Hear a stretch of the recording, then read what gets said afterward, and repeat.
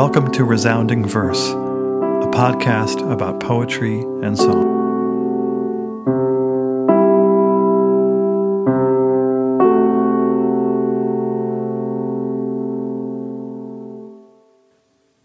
This episode deals with a French poem, so we'll hear it first in English translation and then in the original French. The reading is done by my University of Oregon colleague Fabienne Moore. Dream by Maurice Bouchor. Guided by beautiful, innocent eyes, in my magic boat with reflections of fine silver, toward love I would like to sail endlessly on blue and splendid dreams. Toward love, whose fresh breath cradles fields of flowers in an enchanted island, and which, to appease my tormented soul, will open holy forests to me. And later, far from the earth, O Viola, cured of burning languor, we will go to caress the dreams of our hearts on the happy island of mystery. In the free sky of the spirits, when we have left our mortal nature, will we not taste eternal peace? Dreamily, you smile at me. Guidé par de beaux yeux candides, dans ma barque féerique aux reflets d'argent fin, vers l'amour, je voudrais faire voile sans fin, sur des rêves bleus et splendides. Vers l'amour, dont le souffle frais berce des champs de fleurs dans une île enchantée, et qui, pour apaiser mon âme tourmentée, m'ouvrira de saintes forêts. Et plus tard, quand, loin de la terre, ô Viola, guéris des brûlantes langueurs, nous irons caresser les songes de nos cœurs, dans l'île heureuse du mystère.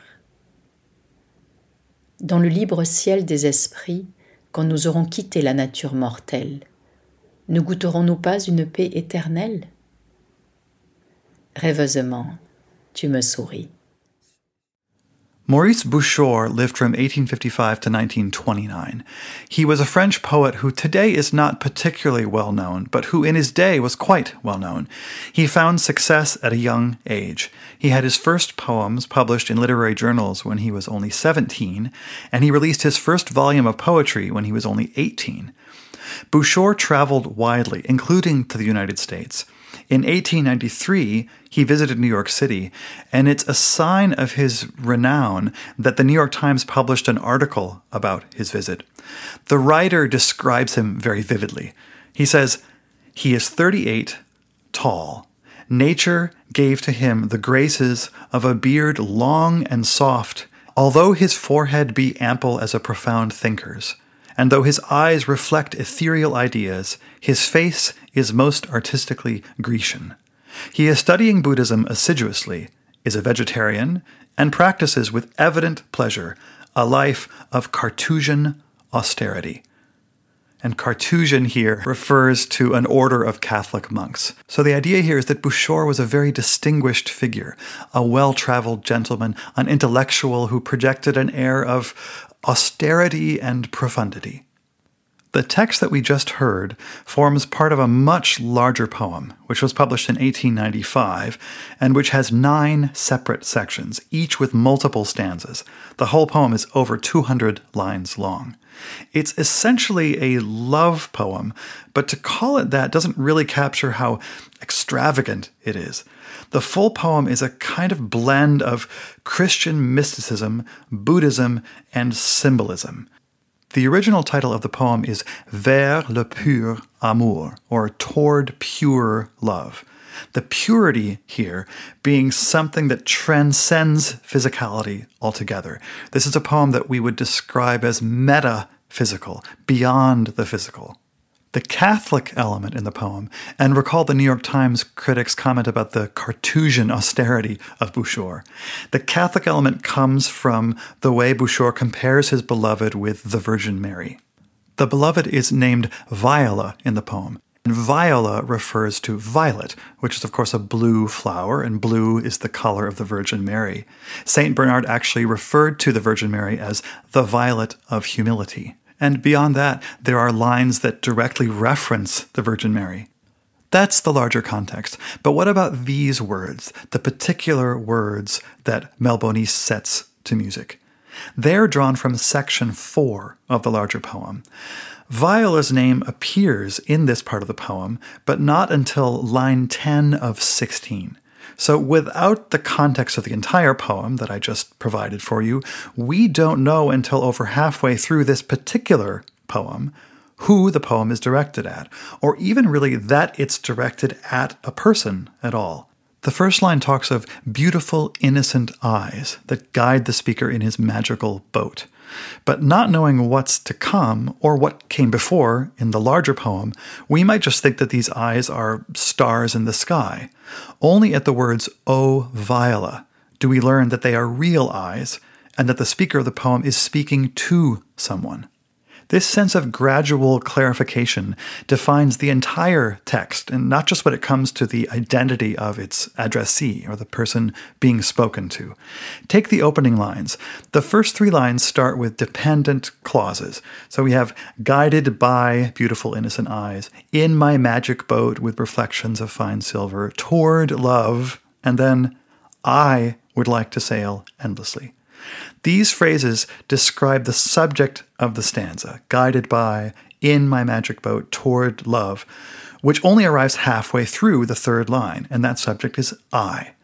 So the text, in other words, starts slowly, as though searching for its subject, just like the narrator in his magical boat who is searching for a transcendent love. The second stanza begins to describe what that transcendent place, that enchanted island, is like, with fields of flowers cradled by the breath of love and with holy forests. The next stanza, the 3rd of 4, describes what the speaker of the poem and his beloved do in this enchanted place. And these lines are, and later, far from earth, O Viola, there's the beloved addressed, cured of burning languor, we will go to caress the dreams of our hearts on the happy island of mystery. So this stanza is, as I just noted, where her name, Viola, first appears, and it's also where the pronoun we first appears. We've heard one pronoun so far, I, in the first stanza, and now we hear we. We will go to caress the dreams of our hearts. The poem, again, is kind of floating, drifting toward a destination, and here the destination is an image of the couple together on this otherworldly island. And then comes the final stanza, which goes like this. In the free sky of the spirits, when we have left our mortal nature, will we not taste eternal peace? Dreamily, you smile at me. This is the only you pronoun in the entire poem, and it comes in the final line. There's something about this final line that really grabs me, and it's hard for me to explain what it is. In part, it's the presence of a you pronoun, and I've been talking about how we move from I to we to you, as though we're drifting toward the addressee, toward Viola, who is being addressed at the very end. But there's also something about the present tense of this line. So many of the other lines in the poem are in other tenses, like conditional tense, I would like to sail, or future tense, love will open holy forests to me. We will go to caress the dreams of our hearts. But here we have not you will smile at me or you would smile at me, but you smile at me. In the here and now, not in some imaginary future, but in the present moment. But that's just the thing. That present moment, the moment at which the beloved smiles at the speaker of the poem, opens up entire worlds beyond it. It's like a portal of sorts. And this is something that I think we all have experienced at times, whether it's looking in the eyes of a beloved, or looking at a beautiful scene, or listening to a beautiful piece of music. A single moment can somehow open up into something unimaginably large. That's what this moment in the poem suggests to me. And as we'll see, that's what the song does as well. Dream by Maurice Bouchor. Guided by beautiful, innocent eyes, in my magic boat with reflections of fine silver, toward love I would like to sail endlessly on blue and splendid dreams. Toward love, whose fresh breath cradles fields of flowers in an enchanted island, and which, to appease my tormented soul, will open holy forests to me. And later, far from the earth, O Viola, cured of burning languor, we will go to caress the dreams of our hearts on the happy island of mystery. In the free sky of the spirits, when we have left our mortal nature, will we not taste eternal peace? Dreamily, you smile at me. Guidé par de beaux yeux candides, dans ma barque féerique aux reflets d'argent fin, vers l'amour, je voudrais faire voile sans fin, sur des rêves bleus et splendides. Vers l'amour, dont le souffle frais berce des champs de fleurs dans une île enchantée, et qui, pour apaiser mon âme tourmentée, m'ouvrira de saintes forêts. Et plus tard, quand, loin de la terre, ô Viola, guéris des brûlantes langueurs, nous irons caresser les songes de nos cœurs, dans l'île heureuse du mystère. Dans le libre ciel des esprits, quand nous aurons quitté la nature mortelle, ne goûterons-nous pas une paix éternelle? Rêveusement, tu me souris. And now, here is a musical setting of Bouchor's text by the late Romantic French composer Mel Bonis.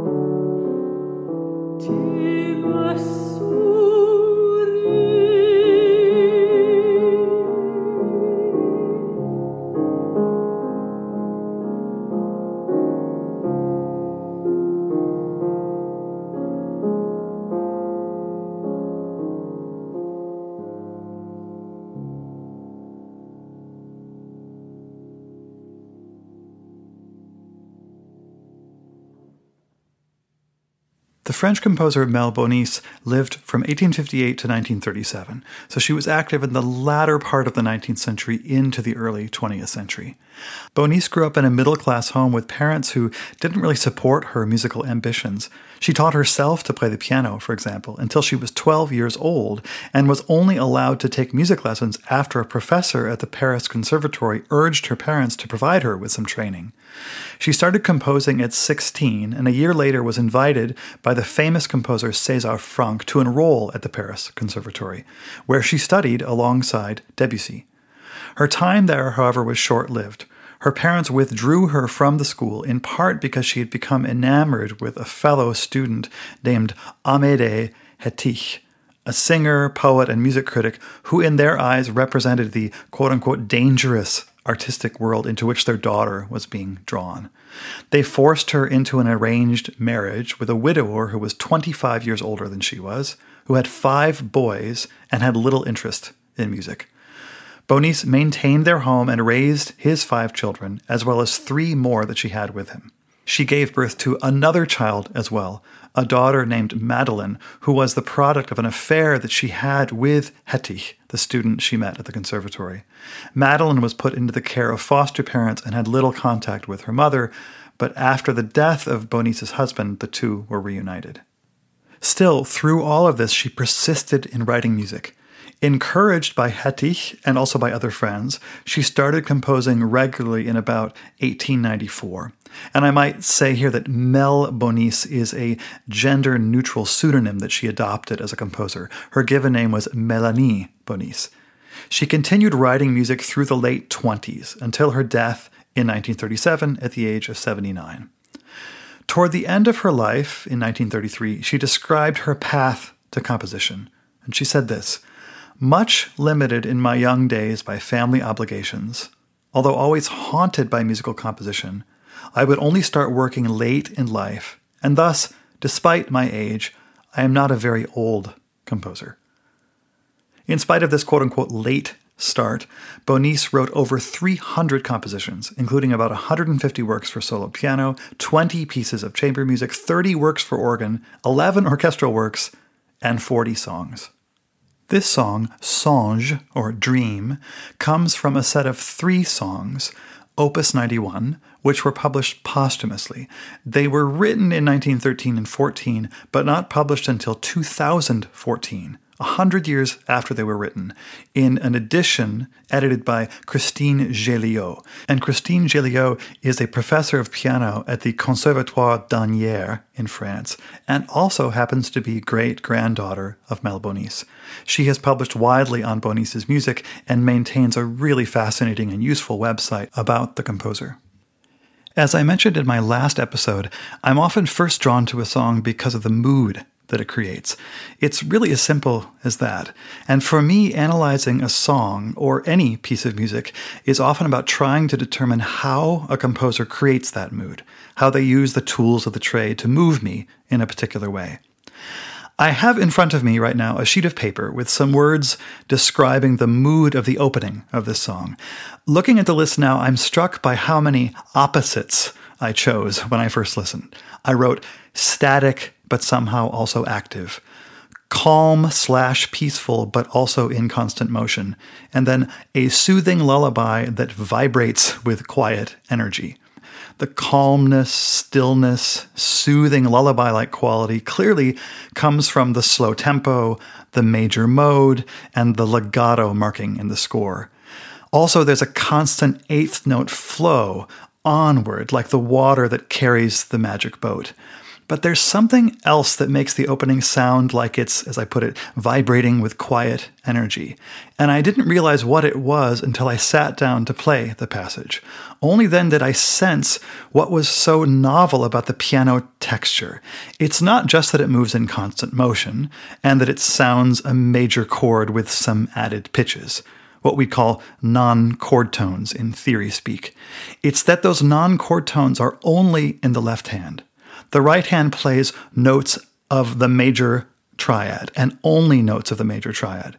It's like a constant backdrop, a solid color that's ever present, while the left hand provides touches of a different color. Let me break it down for you and show you what I mean. Here's what the right hand is doing.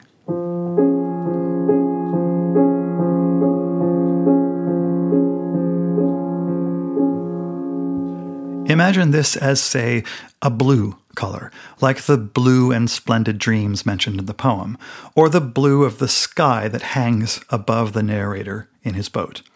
And beneath it, maybe representing the boat itself that rocks on the waves, is the left hand with its added tones, tones that aren't a part of the chord. And this is what the left hand sounds like.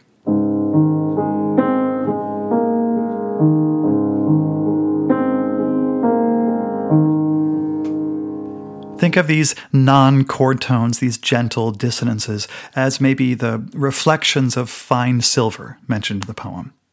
And then together, right hand and left hand create this.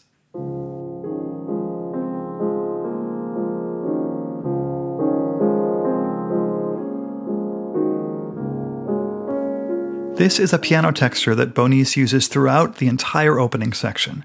Even when the chords change, the right hand only ever plays notes in the chord, the main chord, and leaves the non-chord tones to the left hand.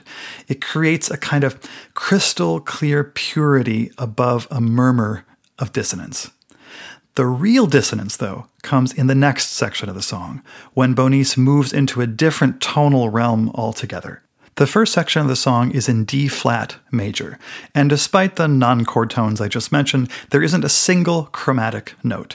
Everything fits within that key. But the next section explodes with chromatic pitches. If you were to look at the score, you'd see that in an instant. But you can also hear it, I think, if you just listen to the chords in this section. What I'll do is first play the chord progression of the opening section of the song, just to give you a basis for comparison, and then play the chords in the second section. The effect is like moving stylistically from Romanticism to Impressionism, from mid-19th century harmony to early 20th century harmony, from one world to another.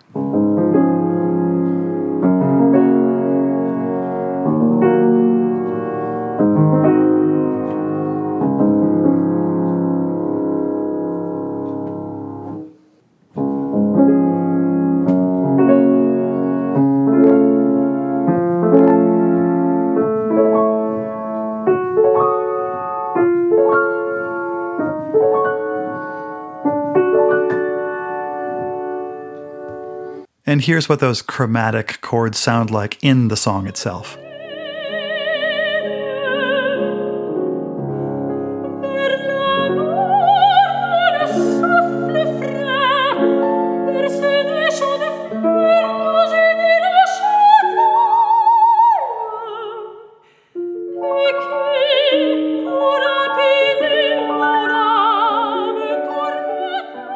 What you just heard is music that starts in D-flat major and then moves rather seamlessly to A major and then to D major. And you don't need to be an expert in music theory to know that traversing these different keys is a pretty radical move. And it makes sense considering the text here. The words are, "Toward love, whose fresh breath cradles fields of flowers in an enchanted island, and which to appease my tormented soul will open holy forest to me." This sounds to me like nothing less than enchanted tonality. We're moving from real-world tonality to a kind of otherworldly tonal realm. The next section of the song, which sets the third stanza of the poem, is identical to the first section. And then we move to the final section, which is a varied repetition of the section we just heard, the very chromatic, otherworldly tonal section.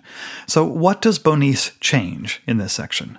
Well, it starts exactly the same for the first two lines of this stanza, and those are, "In the free sky of the spirits, when we have left our mortal nature."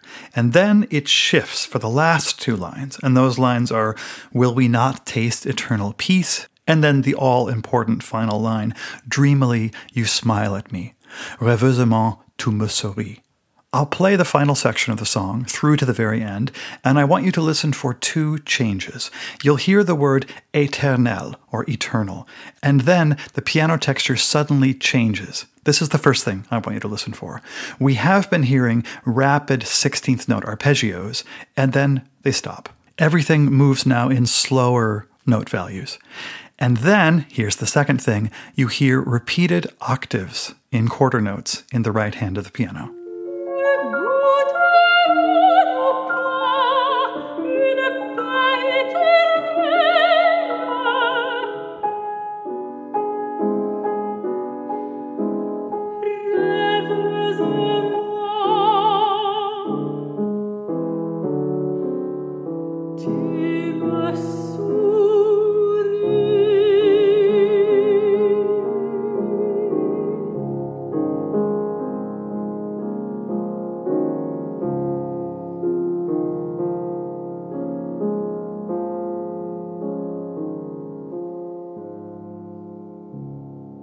So how do we account for this shift to repeated octaves? What's the effect here? When I listen to this, my mind is taken to another song, a much earlier song by Franz Schubert. And I'm not suggesting here that Mel Bonis had this song in her mind, but there's a song by Schubert called Ihr Bild, or Her Image, and it starts with just stark repeated octaves.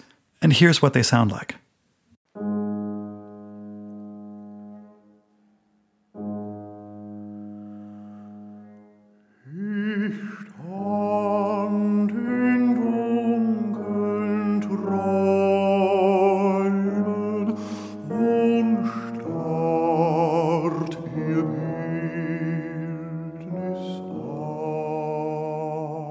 The poem is about someone who's staring at an image of his beloved, looking in the eyes of this image, and then the image comes to life as he stares at it. In a rather famous analysis of this song, the music theorist Heinrich Schenker calls these octaves the staring eye.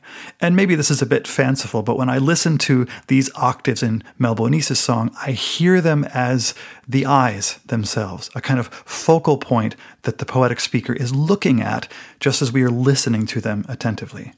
You may recall that I described this moment in the poem when the beloved smiles at the narrator as a kind of portal that transports us from the present moment to a kind of otherworldly enchanted realm, as though these two realms, the here and now and the out there, the present and the future, begin to kind of collapse into one another.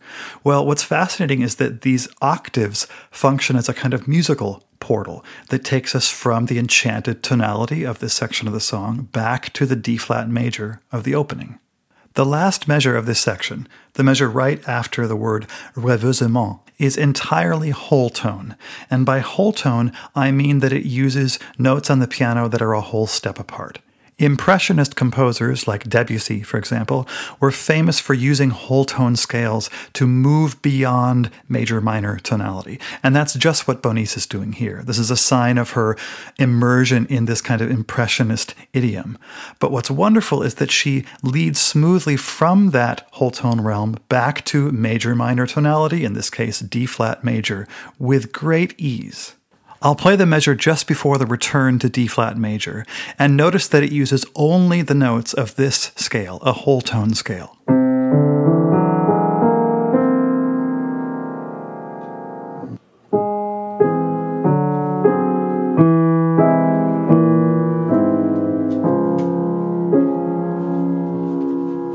What makes the move from this whole tone land to D-flat major land so smooth and easy is that that single note that we heard repeated in the piano is then picked up by the voice and carried over that transition.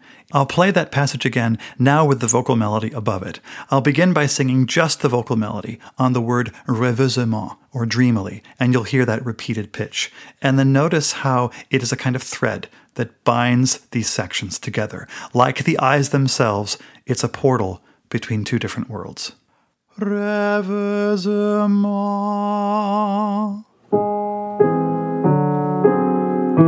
tu me souris.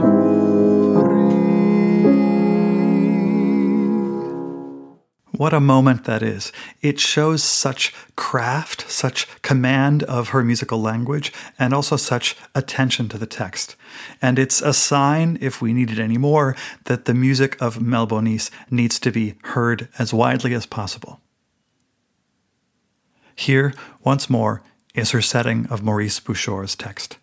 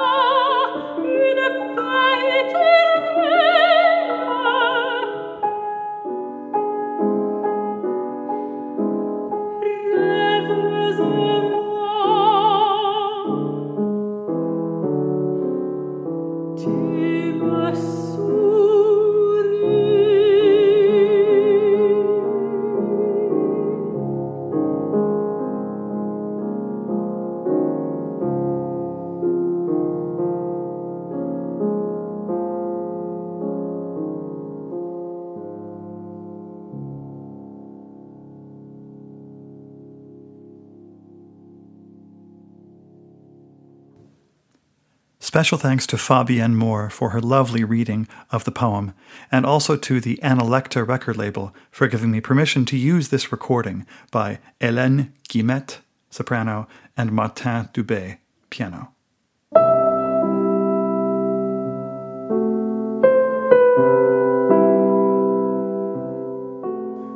To listen and subscribe to the podcast, go to resoundingverse.buzzsprout.com.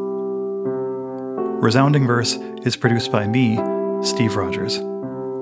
Thank you for listening.